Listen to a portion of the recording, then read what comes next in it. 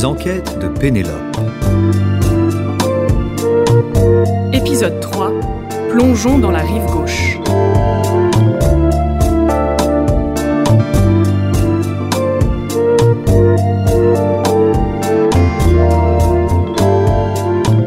Au sein d'Hermès, le BIRO, Bureau d'investigation et de recherche des objets, vient d'accueillir une nouvelle recrue.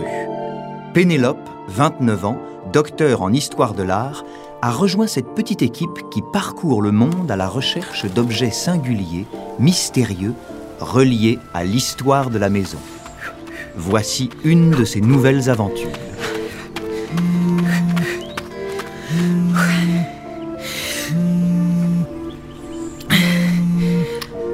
Bonjour Menou. Bonjour Pénélope. Je vous laisse reprendre votre respiration. Je sais que c'est l'heure de votre jogging. Mais je ne pouvais pas faire autrement que de vous appeler très tôt aujourd'hui. J'ai besoin de vous de manière urgente au magasin de Sèvres. Je viens d'avoir l'équipe. Il y a un souci assez étrange avec la fresque de Mathieu Cossé.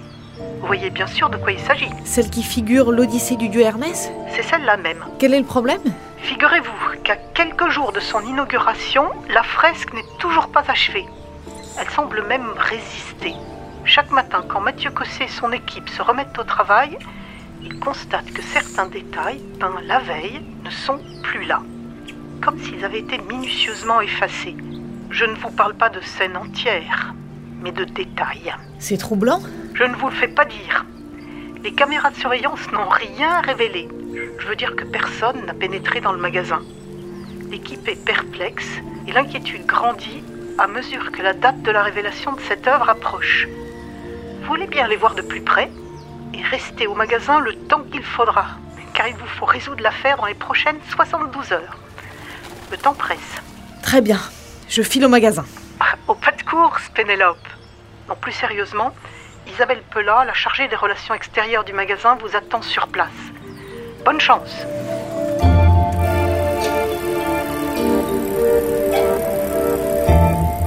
Quelle joie ces nouvelles pistes cyclables! Paris se traverse en quelques coups de pédale. Sur son fidèle destrier, Pénélope croise le boulevard Saint-Germain et emprunte la rue des Saints-Pères. La voilà qui se gare devant le 17 rue de Sèvres. C'est là qu'Hermès a installé il y a 11 ans déjà sa première adresse rive gauche, une petite révolution pour l'artisan sellier qui avait depuis toujours été domicilié rive droite. Mais suivons Pénélope à l'intérieur.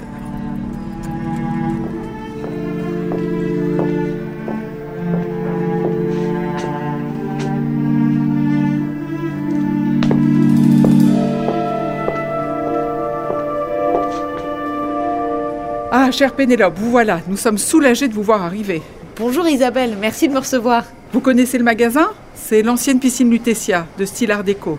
Elle a été classée en 2005. Les sols sont d'origine, les colonnes aussi. Et puis il y a bien sûr les fameuses huttes, un geste architectural qui a fait la réputation du magasin dans le monde entier. L'architecte a eu l'idée de cabanes, de structures nomades, d'un regard enfantin aussi. Venez, je vous emmène à la rencontre de Mathieu Cossé. Cette histoire l'obsède comme nous tous. Cela fait plusieurs heures qu'il est là-haut, à observer sa fresque. Merci Isabelle, je vais le rejoindre.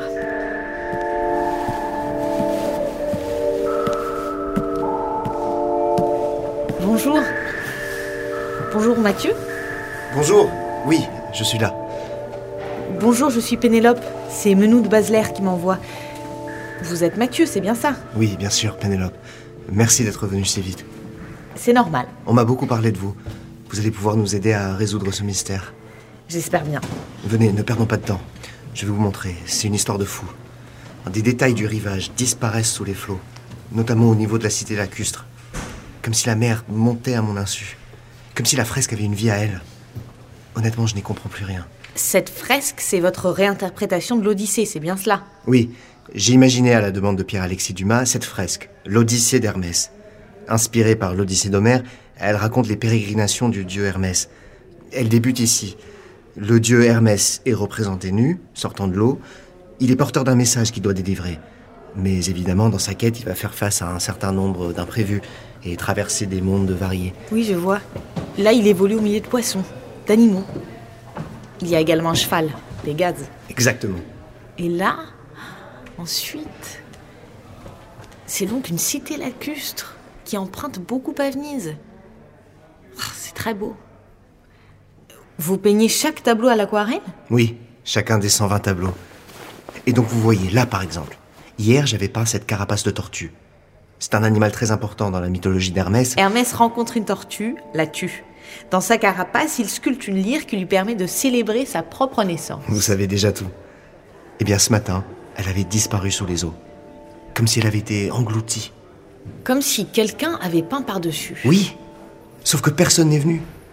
Je reste ici nuit et jour depuis une semaine pour avancer. Et aussi, ça a l'air idiot dit comme ça, mais pour surveiller la fresque. Vous dormez ici ? Oui, j'ai emménagé dans une des grandes huttes. Un peu comme une cabane en plein Paris. Sauf que j'occupe l'espace joaillerie-bijouterie. Une cabane ? J'adore cette idée. Et vous avez remarqué quelque chose ? Vous avez des pistes ? Aucune. Je compte sur vous pour ça. Moi, je suis totalement dans le flou. Aussi flou que ce mur d'eau situé derrière la hutte que j'occupe et que vous voyez au fond du magasin. Vous l'avez vu ? Il est fantastique. Face à lui, impossible de faire le point. Quelle belle idée. Mais venez, je vais vous montrer les photos que je prends désormais à chaque étape de mon travail, pour vous montrer que je ne suis pas fou.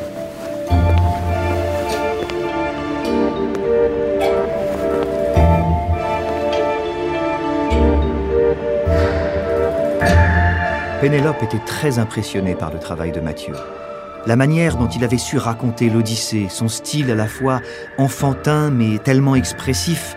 Elle avait toujours aimé voir les peintres au travail, la couleur, le geste. Elle avait également décidé de passer la nuit au magasin et s'était installée dans la hutte jouxtant celle de Mathieu consacrée à l'art de vivre. On y avait une très bonne vue sur la fresque et puis elle y avait trouvé un très confortable canapé assorti d'un plaid. Sa cabane prenait forme. La nuit avait été calme et elle avait pu faire plus ample connaissance avec Mathieu. Elle en avait presque oublié son enquête. Sauf qu'au petit matin... Ok. Donc, ça s'est reproduit cette nuit. Dans la cité lacustre. Là, vous voyez ? Les 3 gondoles chargées de marchandises que j'avais peintes hier ont disparu sous les flots. Et là, il y avait des poissons. À la place, on a un tsunami de bleu céruléum. Vous voyez ? En effet. Vous comprenez mon désarroi ? C'est comme ça tous les matins. Personne n'est entré, nous étions là. Nous avons dormi à peine 4 heures. C'est à n'y rien comprendre. Venez, sortons un peu. Je vous offre un café. L'air de la rue de Sèvres et le café faisaient à Pénélope le plus grand bien. C'était juste ce qu'il lui fallait. Ça fait longtemps que vous travaillez chez Hermès ? Quelques mois. Je travaille au bureau d'investigation à Pantin. Et votre fresque est ma 3e enquête. Les 2 premières m'ont conduite à Lyon et à Tokyo. Ce doit être passionnant. C'est étonnant tout de même. Il est question ici d'Odyssée et Hermès m'envoie une Pénélope. Oui, c'est une drôle de coïncidence. Et si je vous disais que mon compagnon s'appelle Ulysse ? Je ne vous croirais pas. Et c'est très bien comme ça. Venez, rentrons. J'ai hâte que nous résolvions cette affaire.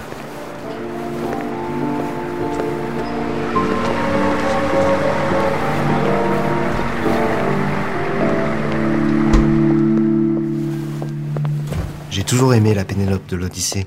Le fait qu'elle soit une artisan, qu'elle tisse. C'est elle qui maîtrise le temps dans ce récit.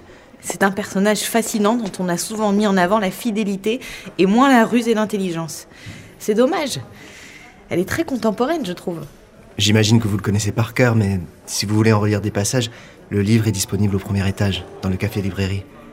Vous verrez, on s'y sent bien. J'ai pris l'habitude d'aller y bouquiner. Vous me tentez.